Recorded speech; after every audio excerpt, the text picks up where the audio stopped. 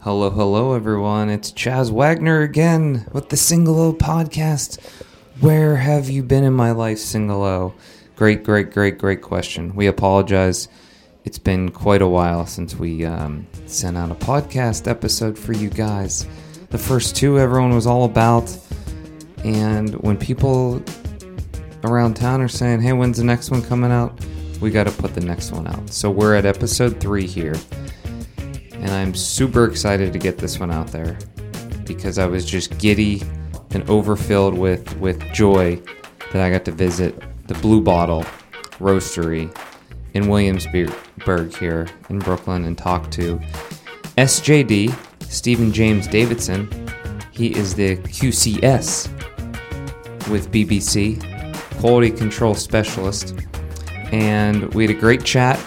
He is not only a coffee connoisseur and aficionado, but he's a surfer, a musician, a creative, cool cat, and I just had a great time chatting with him. We talked several weeks back, so things may have changed ever so slightly at Blue Bottle, just in terms of moving their roasting operations from Williamsburg to Bushwick.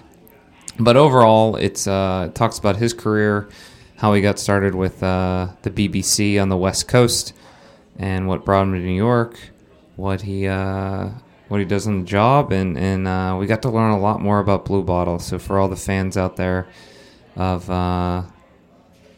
Blue Bottle, I think you're really going to enjoy this. So here it is, episode 3 with SJD. Thanks, guys. Get going. Hey, everyone. Chaz Wagner here again with the Single O podcast. Here at Old Clankin, some machines in the background. That's because we're on Berry Street here in Williamsburg at the Blue Bottle roasting facility. We're here with SJD. Hello.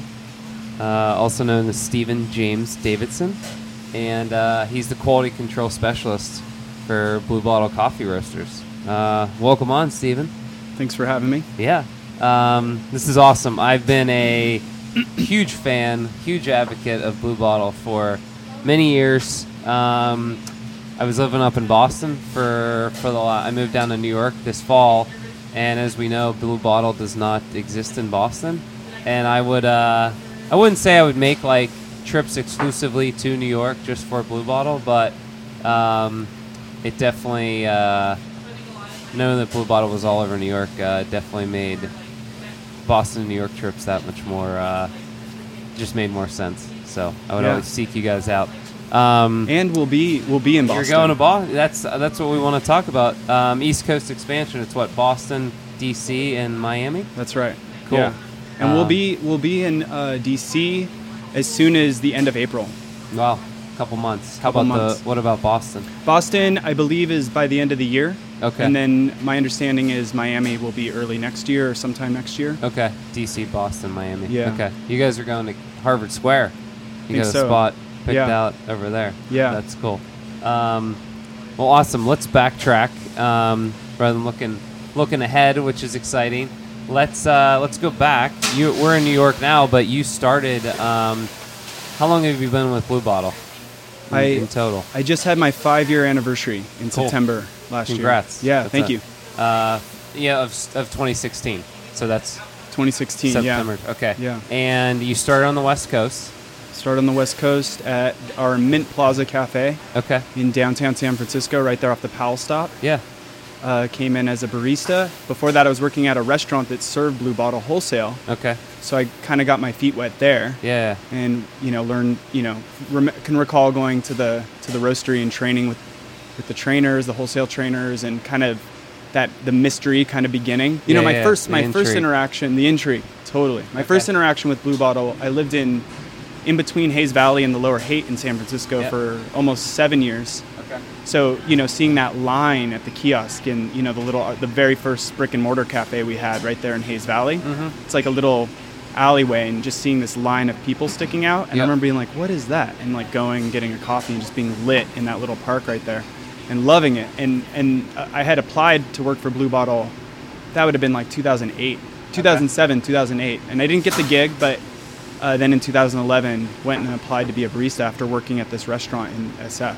So that was my intro. Okay. End of 2011.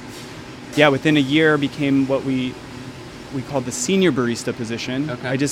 I kind of became fanatical. Like I was a casual coffee drinker. And then I just to immerse yourself in the culture. Yeah. Took it to the whole nother level. Yeah, at that time and even to today, but especially at that time, Blue Bottle was a magnet for very particular minded people. A lot of musicians, a lot of artists. I think it still is, but back then it was very particular because San Francisco was also different back then. Right. And it was really cool. Like I worked with fanatics. I worked with a woman named Lauren Crabb who went on to start Andy Town Coffee Roasters, Bennett Cross who went on to work with Equator Coffee and Tea now. Okay. These two were huge inspirations. They just had this obsessive, beautiful, passionate personalities that really inspired me. I wasn't really into it when I first started. The first year, it was that transition out of that kind of restaurant culture that I was working in, which was just kind of getting yelled at and whatnot. And then I come into this environment that's very much in line with my perspective of great hospitality, deliciousness. And then about a year after getting the senior barista, well, actually 6 months in, I got the senior barista. And then 6 months after that, I became what's called a lead barista, which is almost like an in-house educator. Okay. So more training, more helping the newbies. Totally. Okay. Yep. Kind of being a little more calibrated to our training department. So that's the team that obviously when you get hired, maybe not obviously, but when you get hired, we have a whole team of people that will train you how to make our coffee, and it's pretty intensive. Yeah, as I've heard. It's really cool. It's evolved a lot. It's come to a great place with Michael Phillips at the helm, now the director of training here at Blue Bottle. And he just won. Didn't he win a big award? Well, did he? You would probably know better than me. No, I don't. Recently? I don't know if he did recently. My finger might be off the pulse, but definitely inspiring to work with him.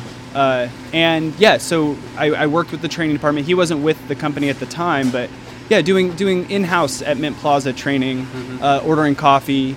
I curated the coffee, which was really fun. Nice. Being able to start to choose what we served. Oh yeah. Especially because we have that really was in beautiful. The senior barista role or the lead barista? That was the lead barista. Okay. Senior was this little middle ground to kind of help the lead barista and the manager out. Got it. Kind of like a shift leader. Okay. Go get change. A vice president. Yeah. Something like that. Yeah. And so the lead barista. We have have you been to the Mint Plaza Cafe? Oh, I've been to the San Francisco locations. I've been to the Ferry Building. Okay. The one, I don't know about the Mint Plaza one. It has the siphon bar. You can't miss it. 17-foot ceilings, giant windows right across from the historic Mint building. I think I have. In that little square right off 6th Street. Yeah. Okay. Kind of smells like pee outside. Yes. Kind of gross. But when you're there, it's beautiful. Yeah, you kind of elegant. Come into the cafe. It's a transformative experience. It's all white walls, these great cabinetry. It's by the Tenderloin, right? Totally. Block away. Yeah, I've been there. Yep. Yeah. So that beautiful space. Yeah, beautiful space. And just crammed in there. At the time, it's not there anymore. We had this really awesome 1981 vintage San Marco espresso machine that just would leak all over the counter. And it was really fun. I was just talking to a friend about this recently, just that experience of making coffee on some old equipment. And then the beautiful siphon bar, which is the very first Japanese siphon bar in the United States. No way. Second one was right down the street, funny enough, on Market Street, Marvelous Cafe. Philip Ma started that cafe and had the second ever siphon bar. So weird. Okay. You guys were first. Cool. Yeah. And so it's, to be able to curate coffee in that space, it's I remember our founder, James Freeman, he talks about the siphon bar being the closest a barista will come to being a rock star. You're standing up there, these halogen lamps are on your face, people are looking at you. Yeah, it's a show, it's a performance. Yeah. Well, you're cool. You said about a lot of creative people coming from the arts. You mentioned you're a musician as well. Yes, I am. So that was you said that was part of the appeal of being part of the Blue Bottle family was artists, musicians, just the creative class was part of the barista and the coffee team. Totally. There's this, I see it as a symbiotic relationship, especially with caffeine and getting caffeinated and kind of this hyper attention to detail that a lot of creative people can have, and it transfers over into coffee. It's really accessible. It's kind of this two-way street. And funny enough, I worked with this dude, Kelly Sanchez, who's QC for our Perfectly Ground project here at Blue Bottle. And him and I became close when we worked at the restaurant before Blue Bottle. And then a couple months after I started at Mint, he came on at Mint. Oh, cool. And then like a few months after that, we went and actually, this is where like the community aspect comes in and like, you know, networking and whatnot. But we went and started a band together called Psychic Hiking. And so that was really cool. Yeah, like, how about that? And just like, yeah, that's like one of, you know, I could talk about this for hours. Like coffee is so magical because I think like at its core, what I love about it and like what we're talking about right now is like, you get caffeinated, you're like focused, and it just kind of intrinsically builds community. It does, yeah. Which I love. Well, and it spawns off into all these other avenues. Totally, like it's kind of, and it's this ubiquitous thing. So wherever you're, especially with, I don't know, people in my life with creative types, wherever there's coffee, it's like there's something magical. Good things are happening. Totally, yeah. And vice versa, like somebody's making music, you look over and there's like cup of coffee nearby, or you know, there's plenty of other elixirs that inspire people, but coffee, For me, it's coffee. We've had this debate amongst friends. It's if you had to give up coffee or alcohol for the rest of your life, what would it be? And I would definitely say alcohol. Yeah, I can't give up my coffee because it's just me. It's more than a cup. It's more than like a 12-ounce liquid. It's you know, you can talk business, you can talk life, love, creativity, just a lot more interesting things, I think. Yeah. Although there's some good conversations over beer and a good cocktail. Absolutely. So you're out, this is 2011, 2012. Yep. Lead barista at Mint Plaza. Mint Plaza. How long, you know, your California stint, what makes the transition to New York? Oh, yeah, good question. I basically, for my Dirty 30 birthday, end of 2013, I came to New York. One of my best friends was living here with his, at the time, girlfriend. They're now married in the East Village, and I came here with my friend Russell. We came for my birthday to spend a week in New York. Personal trip, took some vacay. Just hanging out. Came to hang out. Did the whole, you know, went to a bunch of different roasters, Stumptown, Irving Farms, checked out Variety Coffee Roasters. Had a really great time in New York. Just a fantastic time. Ate great food, spent time with really good people, and just had this feeling like, I remember Russell, we were in Washington Square, and we were like walking, looking at the architecture. It was my first time in years since I've been here. And he said something that stuck with me. He said, this place feels important. And then the day that we were going to leave New York to go back to San Francisco, Blue Bottle sent out an email for a wholesale trainer position in New York City. And I was like, I have to apply for that. So I did. I interviewed, and I got it. Cool. And within 2 months, January 14th, 2014, I was dropping my stuff, my luggage off in this crummy little apartment in Bed-Stuy. And lucky for me, this dude, Joseph Zone, sorry, Joey, but a friend of mine posted on Facebook that I needed a place to stay. He said there's a room available, and again, it goes back to that, I guess, that community. And so I had a room, and and then I was here. And then within 2 months... So you've been here over 3... So you just passed, like, 3 years in New York. This January. The anniversaries coincide. And then within a couple months... so wholesale, we had wholesale at the time. We no longer have wholesale at Blue Bottle. But so I was...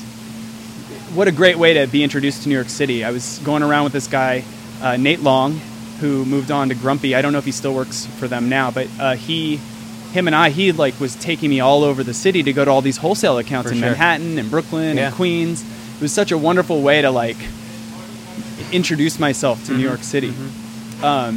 But within a couple months, I knew that I wanted to do retail training, which would be our like in-house training, where I would train the baristas for Blue Bottle. And I don't know, it's just one of those weird things, like timing and what have you, but within a couple months that position opened, and I was able to become a retail trainer, which I did for a little over a year before the QC position opened up. And at the time, one of our roasters who's over there, Christine Summers, she was doing QC, and she knew she was ready to move on. And so I started kind of being like, oh, well, I had always loved what she did. She's like tasting and putting in data and looking at like the roasting, and I just thought it was so cool. And balancing the quantitative and the qualitative. Exactly, right? exactly. Which is like, I never thought in a million years that would be something that I'd be interested in talking about. Right. And I love it. And it's just so funny, like, we're talking about this interconnectedness, how now, like, so many other parts of my life are, like, interconnected with that language, like the way I look at reality. You're looking through that lens and that prism. Totally. Everything about quality. Totally. Just like quality, quantitative. Yeah. Well, James Freeman, the founder of Blue Bottle, was he a musician in a former life? That's right. And the way he talks about coffee as an art form and just such high, I've never met the guy, but seen a few talks of his on YouTube. The way he conveys quality and the Japanese-like approach of just so meticulous. QC is a huge. Speaking of importance, must be just so important to him and to the entire company. I think so. I mean, I know so. Yeah. I definitely know so. Yeah, being 5 years with the company, it's not. Yeah, and we've come a long way. I've seen the company go through a lot of transitions, and it's very exciting. Mm-hmm. And I can honestly and comfortably say, like, the evolution has been so cool to watch. And where we're at now is it's incredible. And I agree. Anytime James is cupping with us here in New York, it is pretty inspiring. He holds a space and a way of talking about coffee that is both concise and abstract. Like, it's paradoxical. Yeah. But coffee is paradoxical. Right. And I have a hard time. There's objective thinking around coffee. I have tons of different ways of talking about this, but recently it's been, like, from the philosophical perspective, like, it can be something that you try to hold down and pin down and control, but it's something. Do you know Chris Hendon? He co-wrote Water for Coffee. I've seen that book. I haven't read it, but I didn't know his name. But yeah. He what's up, Chris? He talks about it as it's just this amorphic thing that we really try hard to, like, grasp, pin down. Okay. But from his perspective, from a quantitative perspective, we can't.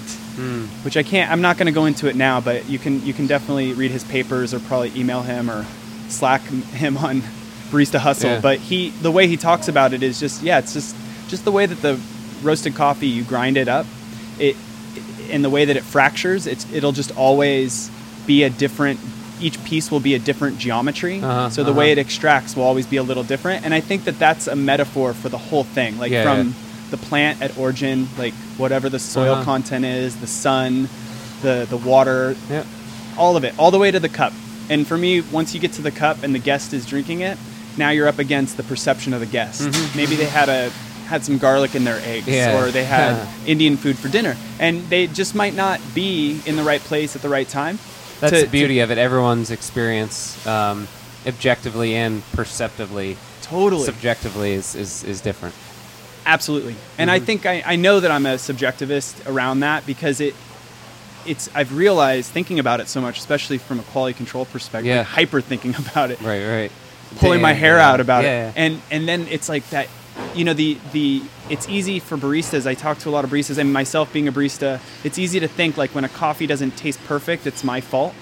But I really have come to believe that when you get that cup that just is, like, transcendent, that's an anomaly. And it's like I just pray that, like, in that moment I can pause and I'm not in a hurry, because when it happens, you never know when it's going to happen. It's like this. It's like being completely taken off guard, and it's like, out of body experience. Yeah, like, okay, I gotta, like, step aside here. Stop talking. Everyone stop talking. I'm gonna take a moment with this coffee, because it's a miracle. It's kind of weird to think about that way. Not everyone will agree with me, but just the fact that there's this plant harvested on the other side of the planet, and somehow we get it into this delicious cup of,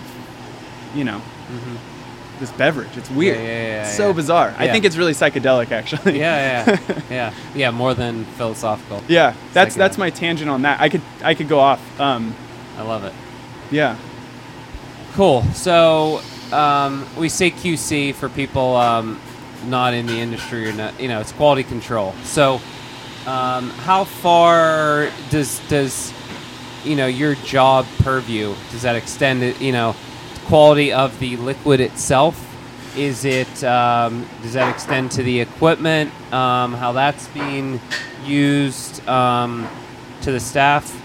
Maybe more what I'm getting at is kind of what's a week or a day look like for you as a QC specialist, and how big is your QC team here in New York that you're working with? Yeah, sorry for 2 or 3 pronged. No, question. So I'm the only New York QC specialist. Okay.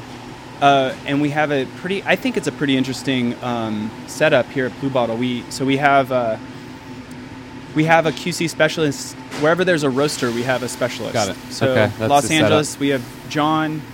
In Oakland, we have Judith. In Tokyo, we have Kevin. And then I'm here in New York.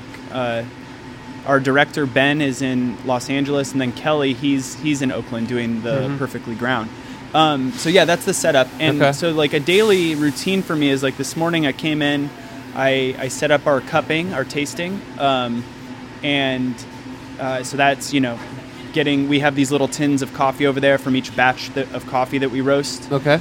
So the roasters will grab a little sample, I weigh it out, and then we slurp it, and we then talk about it. And with this process, so at this point, the coffee is in production. It's being sent out to the cafes. Yep.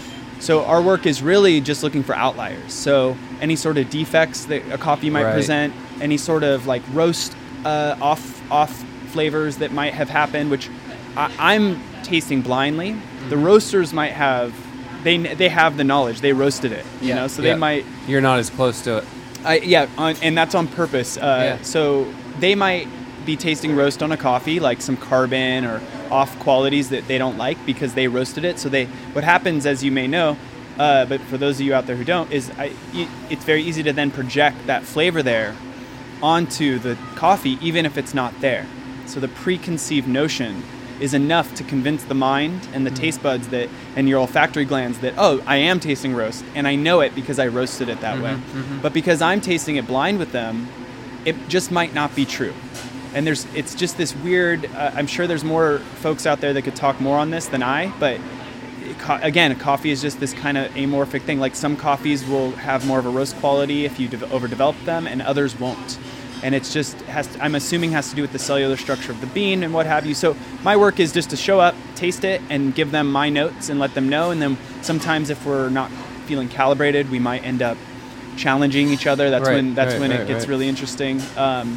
Your one voice, your one data point. Exactly. Is part of the overall. Totally. Okay. And there's 4 of us.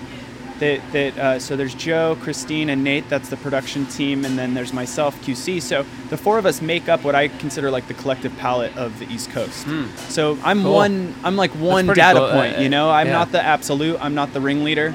I'm a part of it, and sometimes I have to defer to them because I just, again, like I had too much salt this morning or last night, and it's just the reality of the situation. My palate, as great as it might be, I don't want to boast too much. It doesn't always give me everything that I need. I have to defer to them. So we did that, and then right after that, I did some brew work. So we have our Blue Bottle drippers that we just released this last year, and so what I'll do is I'll brew every single one of our blends to spec, and then refract it on a refractometer and input all the data. We have a few different data points that I input it into, and taste it with the roasters just to kind of correlate the batches roasted to the actual end product. Okay. So that's an example of today. Later this week, I'm going to do the same thing with espresso, and I'll cup every morning. And then the bigger scope, like on the monthly level, we'll exchange coffees from other regions just to kind of create that same shared palate concept. So we're all kind of staying calibrated as a company, but also, so I'll taste coffees from LA and Oakland and Tokyo. And it's just a way compare to and contrast. compare and contrast, give feedback to each other, make sure we're all on the same page. And then in the realm of so that's like the daily quality control. Yeah. And so I'm really just focusing on the two data points I'm keeping an eye on are what's happening from the roast to cafe, and then also any sort of green quality that might be interfering with our true to intention of these coffees. So some coffees can be troubling. They really want to express themselves, a lot of their origin characteristics or terroir. So it will just come through, and it can be really hard to work with those coffees. They're delicious, but especially with our blends, we might want to kind of create more of a uniformity and a synergy between all the blend components. So it's just working with production to figure that out. And then more of a macro monthly project is I will sample roast all of our green coffee every month and use the SCAA forms just to keep track of our green quality. Okay. Which is a pretty big project. Can you describe that a little bit more? So sample roaster, it's a little 100-gram drum roaster. So I will sample roast the coffee a little lighter than maybe what we'll be serving on bar. And the idea is that I am observing what the quality of the green has to offer. And so I'm using the specialty, I guess it's SCA now, because we just unified with Europe. But it's the Specialty Coffee Association. And it used to be of America. So you're saying, America and consolidation. EU. Okay. Yeah, that just happened this past year as well, which is great news. And so there's this forum that is basically used for grading quality in specialty. So specialty, it's 0 to 100, and specialty coffee is anything that scores over an 80. And then below that, I believe, is commercial, and below that is like commercial commodity. Okay. And there's plenty of money to be made in all those markets, but we only work with 80 plus coffees, 80, and oftentimes 90 plus. So, so coffee, again, this goes back to what I was saying earlier, this amorphic changing thing. And what happens in the green is the moisture content will change, coffee ages, it's an agricultural product, as you know. So it's just helpful to keep track of all that information. And that data goes back to our green buyer. Okay. So my two main data, quantitative and qualitative data points are for production and for our green team. Okay. And that, this is like, for some who are listening, it's like super abstract. It's hard to like really talk about without like maybe being able to show. I'm sure there's others. We'll show maybe through a report or through seeing a spreadsheet or something. Totally. Rather than just through spoken word. Yeah, which is, I will add, is the majority of my work, spreadsheets. Yeah. So those of you out there who are interested in QC, most QC professionals, spreadsheet is an ally. The romance is in. Oh, look at it. He tastes for a living. That's amazing. Actually, looking at spreadsheets, sending a lot of emails. It's a big chunk of your day. So evolution of the company or of the East Coast operations. I want to hit on. We're at Berry Street right now, which is in Williamsburg. Yep. Bushwick. Over what street is that on? McKibben. Yeah, you guys are switching over there. I want to talk about that, but there was something that I also wanted us to hit on that you alluded to. I think it was another. It's roast. You were talking about Roasted Cafe. Sure. Blue Bottle is a vertical company. You're not wholesaling anymore. However, I have been sipping on your cold brew, canned cold brew that I can get at Whole Foods. What is that operation? What does that look like when you guys are, you're not allowing other people to sell it at their cafes, but you are doing, I guess prepackaged. Does that look any differently from a QC perspective? No. Okay. No, that's Got it. So I am not hands-on with that project at all with the RTDs, the ready-to-drinks. Yeah. There's the new you do the New Orleans and then just straight up cold brew. Yep. Exactly. The cute little aluminum cans. Yeah. 8-ounce shooter. So good. It's nice. So delicious. I will. Yeah. It's nice. It's not a ton, and it's kind of perfect. That's my side note. Yeah. But I found that to be my understanding, having talked to Ben, our director of QC, and the folks on the West Coast, where all of those RTDs are produced and manufactured, or put together in the Bay Area, and then they're shipped out here. For now, we're still figuring that out. Okay. But yeah, same scrutiny. We're paying attention to roast. We're paying attention to the ways in which it's being packaged, all of that. The quality of the milk that goes into the NOLA, the sugar, the coffee that we're sourcing for the black iced coffee. All of it is under a really strict regimen. Strict regimen. Yeah. The lens is There's a lot of people working on that on those projects. Cool. Yeah. I went on an early morning ski trip on Saturday up to Killington from New York, and the bus left at 3:30. Whew. In the morning. Whew. And I normally do I do pour overs at home, which is a time consuming process. It's not quick. And I was like, I don't have time for a pour over leaving the house at this time. So the night before, I loaded up on the 8 ouncers. Yeah. And getting out the door, I just crushed a few of those, and that did the trick. So that's going to be my my early morning get. When I got the super early mornings, I think the little aluminum can guys are going to be my move. All right, cool. So let's talk about the new Bushwick facility. How much time are you spending over there? What's the transition look like for you and the team over there? Yeah, that's it's been a challenge, which just has to do with the New York, just all the zoning, all the bureaucracy around that, and that's where we're up against right now. So because the cafe's open for the general public, but you're saying the production side and the back of the house hasn't fully picked up yet. Exactly. So right now the cafe is open. It's happening. Lily and her team are making great coffee over there. Mm-hmm. Great team of baristas. And then in the back of the facility, if you go into the cafe, it's really cool. You look. Have you been by there yet? I was there for opening day. Cool. Yeah, so you saw it. It's cool. It's great. So you have when you look back, you have the glass windows. You see the production floor, the roasting works. Yeah. Right behind that it will be my QC lab, and then behind that is the training lab. So it kind of does this depth of field. Is that right? And so training's over there. They're doing their trainings, and they have this giant space. It's beautiful. And the cafe's operating, and we're just waiting on a few things before production can move in. And I'm kind of like, I consider quality control, like my position is like, the birds that are on the backs of the rhinoceroses? Yeah. I'm kind of relying on the rhino. So if production is the rhino, wherever they go, I go. Got it. So I got to wait for them to figure out. Little birdie on the back end. Exactly. On the back side. And then we have this really big section that you can't see when you go into the cafe that's our gigantic commissary that we're also food. For food, yeah. That we're also waiting to have. Because Blue Bottle's been light on food. You guys are scaling up on the food side of things. Yeah, scaling up. Just getting more creative. I think the plan is a few of our cafes will just have a lot more options moving forward. I don't know all the logistics to that, but from the size of that commissary, it's going to be hopefully pretty cool. Cool. I can only assume based on the people working on the project.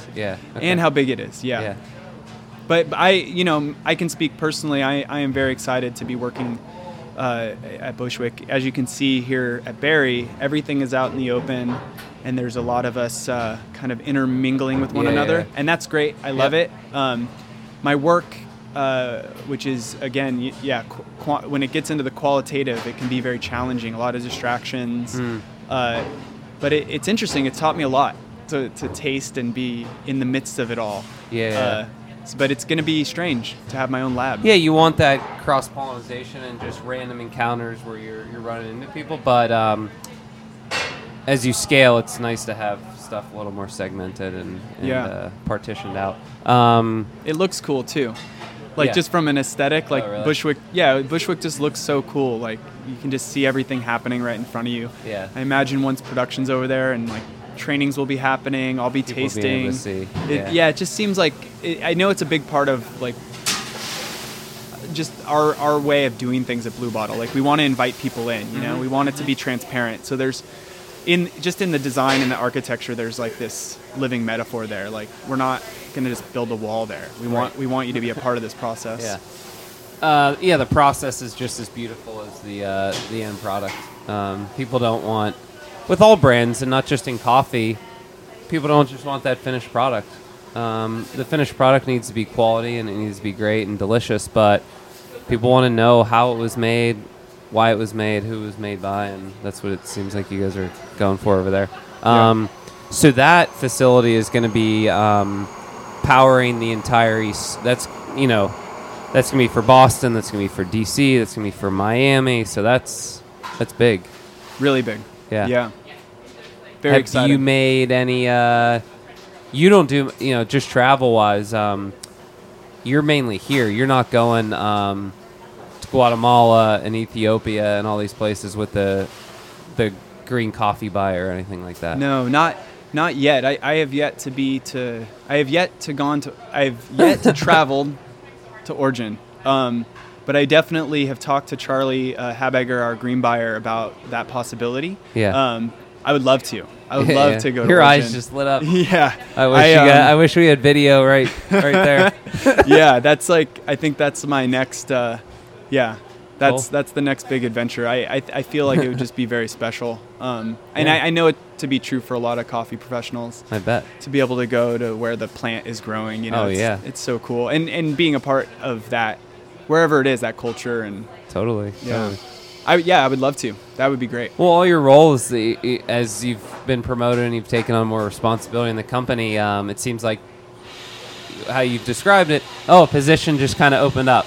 Where you kind of sheepishly say it. It sounds like, it's just lucky it opened up, but I think you were on your eyes were, you were dialed in and you were ready for the next thing. So it seems like that opportunity will kind of present itself the way these other things have.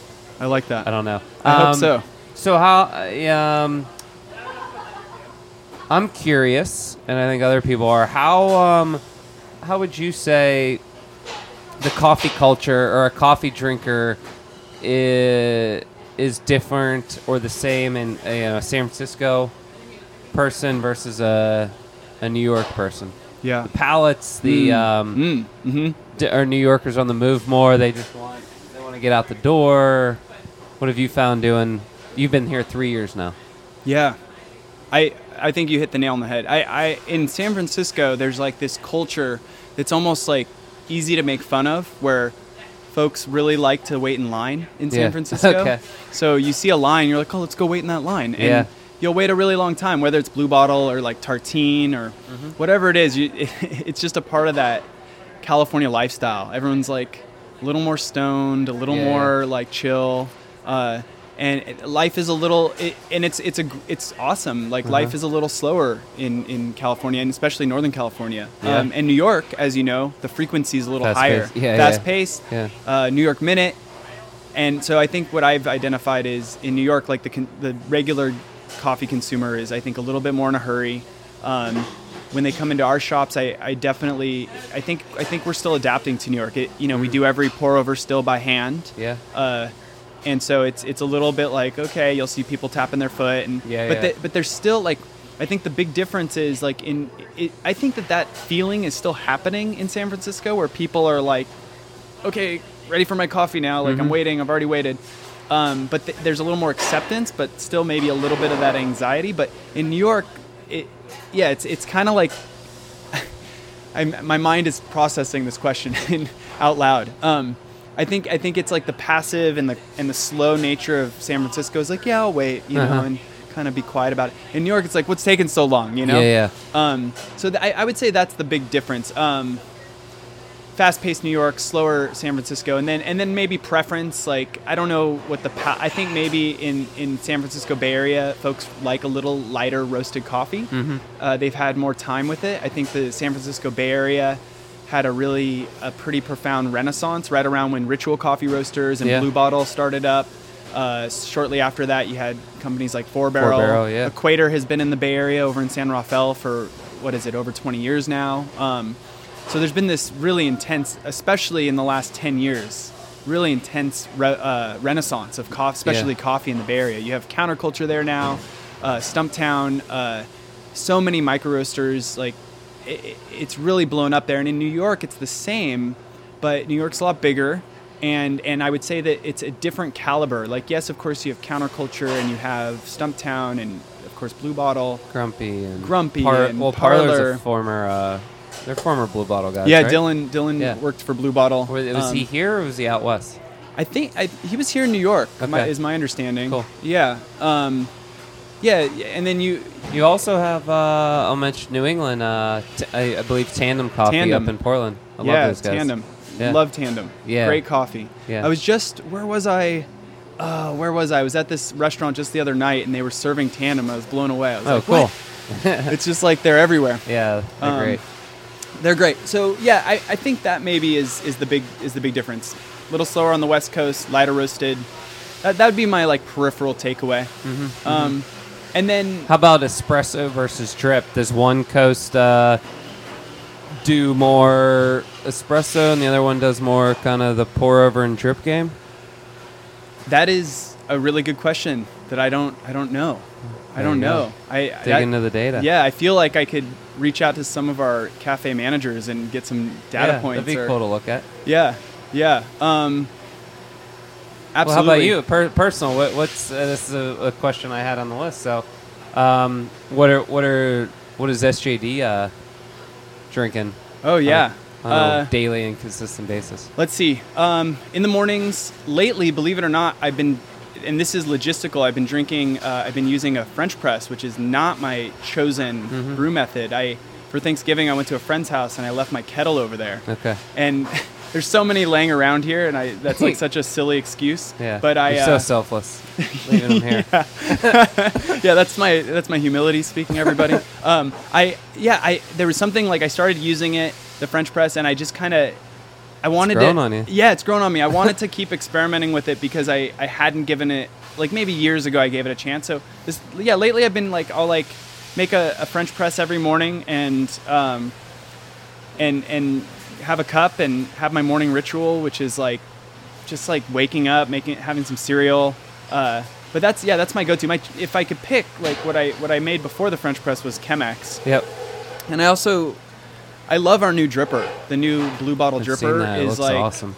It's so cool. Okay. It makes one of the best cups of coffee I think any dripper I've had makes. It's just, there's a lot of clarity. It's really, and this is of course blue bottle SJD speaking, but this is like SJD speaking. Like I just think it unbiased. It's like really delicious. Yeah.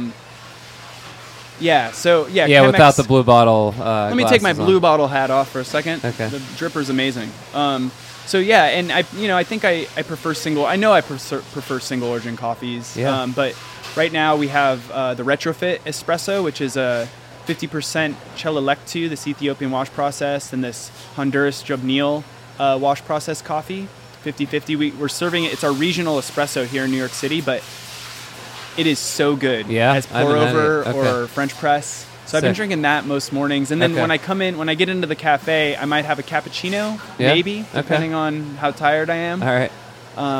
But I drink so much coffee. When I first started in QC, I had my old coffee drinking rituals in the morning, which was like sometimes a couple cups of coffee and a cappuccino. Damn.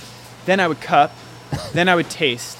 And it got to the point in the first 6 months I started having like cardiac arrest. I started having like heart palpitations and sweats. So I actually gave up coffee outside of my tastings for a couple months. Yeah, because it was rough. Yeah, I had to learn the hard way. Huh. But yeah, got to step away from the product. Yeah. It's moderation.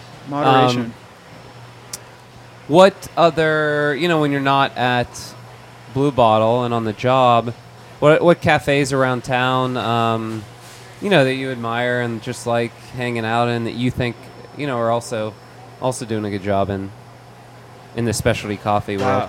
Yeah, that's a really good question. You still live in Bed-Stuy, or you're... No, I've moved. I've done the New York move everywhere routine. Keeping things fresh. Bed-Stuy, Greenpoint, Ridgewood, Bushwick. At this side of the river. I actually live in Queens. I live on the peninsula. I'm in Rockaway, Queens now. Okay, I'm like 10 minutes from the beach. I took up surfing, and I've been fun living out there. Which there's one, well, besides Dunkin', there's like one cafe out there that serves Stumptown, but it's too far from where I live. But my, some of my favorite cafes, I would say, I'm going to stand by my favorite cafe. So I like to go between the boroughs. Like in Manhattan, my favorite cafe is High Collar, the little Japanese Kissaten on East 11th in the East Village. Cool. Yuki over there is amazing. Some of the best hospitality and some of the best coffee. It's a multi-roaster, so they'll have George Howell. Yeah. I just had... They have this proprietary blend that they collaborated with Pushcart Coffee on that was really good. Kind of like a little more roast profile. Really delicious. And then here in Brooklyn right now, I have two favorites. My first is actually Grade Coffee, which is right down the street from here. In the barbershop. In the barbershop, yeah. Grace, she's also an ex-Blue Bottler, and they serve Tandem. And hands down, probably my favorite cafe in Brooklyn. And then my second is like one that's kind of like my second and third. They go back and forth, which are just kind of unconventional. Is Mixtape off the Myrtle Wyckoff L stop. You go down. I think it's down Broadway there, or maybe it's Myrtle, but it's underneath the train. It's this dirty little like window spot. Yeah, they do Ruby coffee. They're a multi-roaster, so they switch it up. They switch it up. They have Oslo as their iced coffee. When I lived over there in the summer, it was great. I know exactly what you're talking about. The spot's awesome. They are yeah. just so good. They have a great egg sandwich. And then I love Strange Ways over on St. Nicholas in Bushwick, right off the DeKalb stop. Okay. They serve 4-barrel. They're only one of two 4-barrel accounts. Yeah. I'm wearing my 4-barrel shirt under here. Oh, actually. Nice. Their barbershop in Greenpoint does 4-barrel too. Yep. That's I think the second Cotton wholesale. Bar or something like that. Yeah. So those are and then of course, like, I can shout out to Peter Merriweather. Yeah. Is great. Have you been to his cafe? Love it. Love it. He did such a good job. So I'm very proud of him. And that means a lot to him. Yeah, sure. I think those are like probably my top picks. That like those are the places that I'll go spend time on the weekends. For sure. Yeah. Fun. Let's see. Where are you from originally? Originally, Los Angeles. Born and raised in East LA, La Crescenta, La Cañada area. Okay. Off the 2 freeway. I actually started my coffee path at Coffee Bean and Tea Leaf. Over 10 years ago. I was a barista for 4 years there. And they're kind of, it's a good business, but they're like coffee 1.0 or 2.0. Totally. 1.5. Yeah, like, I would consider second wave. Definitely got my feet wet in being a barista. Never thought, at the time I wanted to be a filmmaker and a musician, being an LA dude, typical, writing scripts in coffee shops. It wasn't for another 5 years later that I found Blue Ball. So it's when I left Coffee Bean, which it's funny because you left LA, you went up north. I left LA and I worked for Coffee Bean in San Francisco when I first landed. So it's kind of funny how coffee has gotten me everywhere I've gone, like LA to SF, SF to New York. Yeah, I haven't thought about that actually. That's kind of funny to say out loud. Cool. Yeah. What I love about doing the podcast and asking people, you told me about High Collar. That I think I know every place at this point, just because I've got my finger on the pulse. But you bring up High Collar, and I'm like, man, that place sounds awesome, and it's gonna go there now. It's cool. It's New York. It's huge. So there's always a little hidden gem in there. Last question. Sounds like you're still playing music and still a musician. What's going on in that world? Just got a new show, new album. What's cranking on that end? We're still my friend Tom and I. We're still like figuring it out, developing it. I'm trying to see if I want to play drums or I want to be lead vocalist.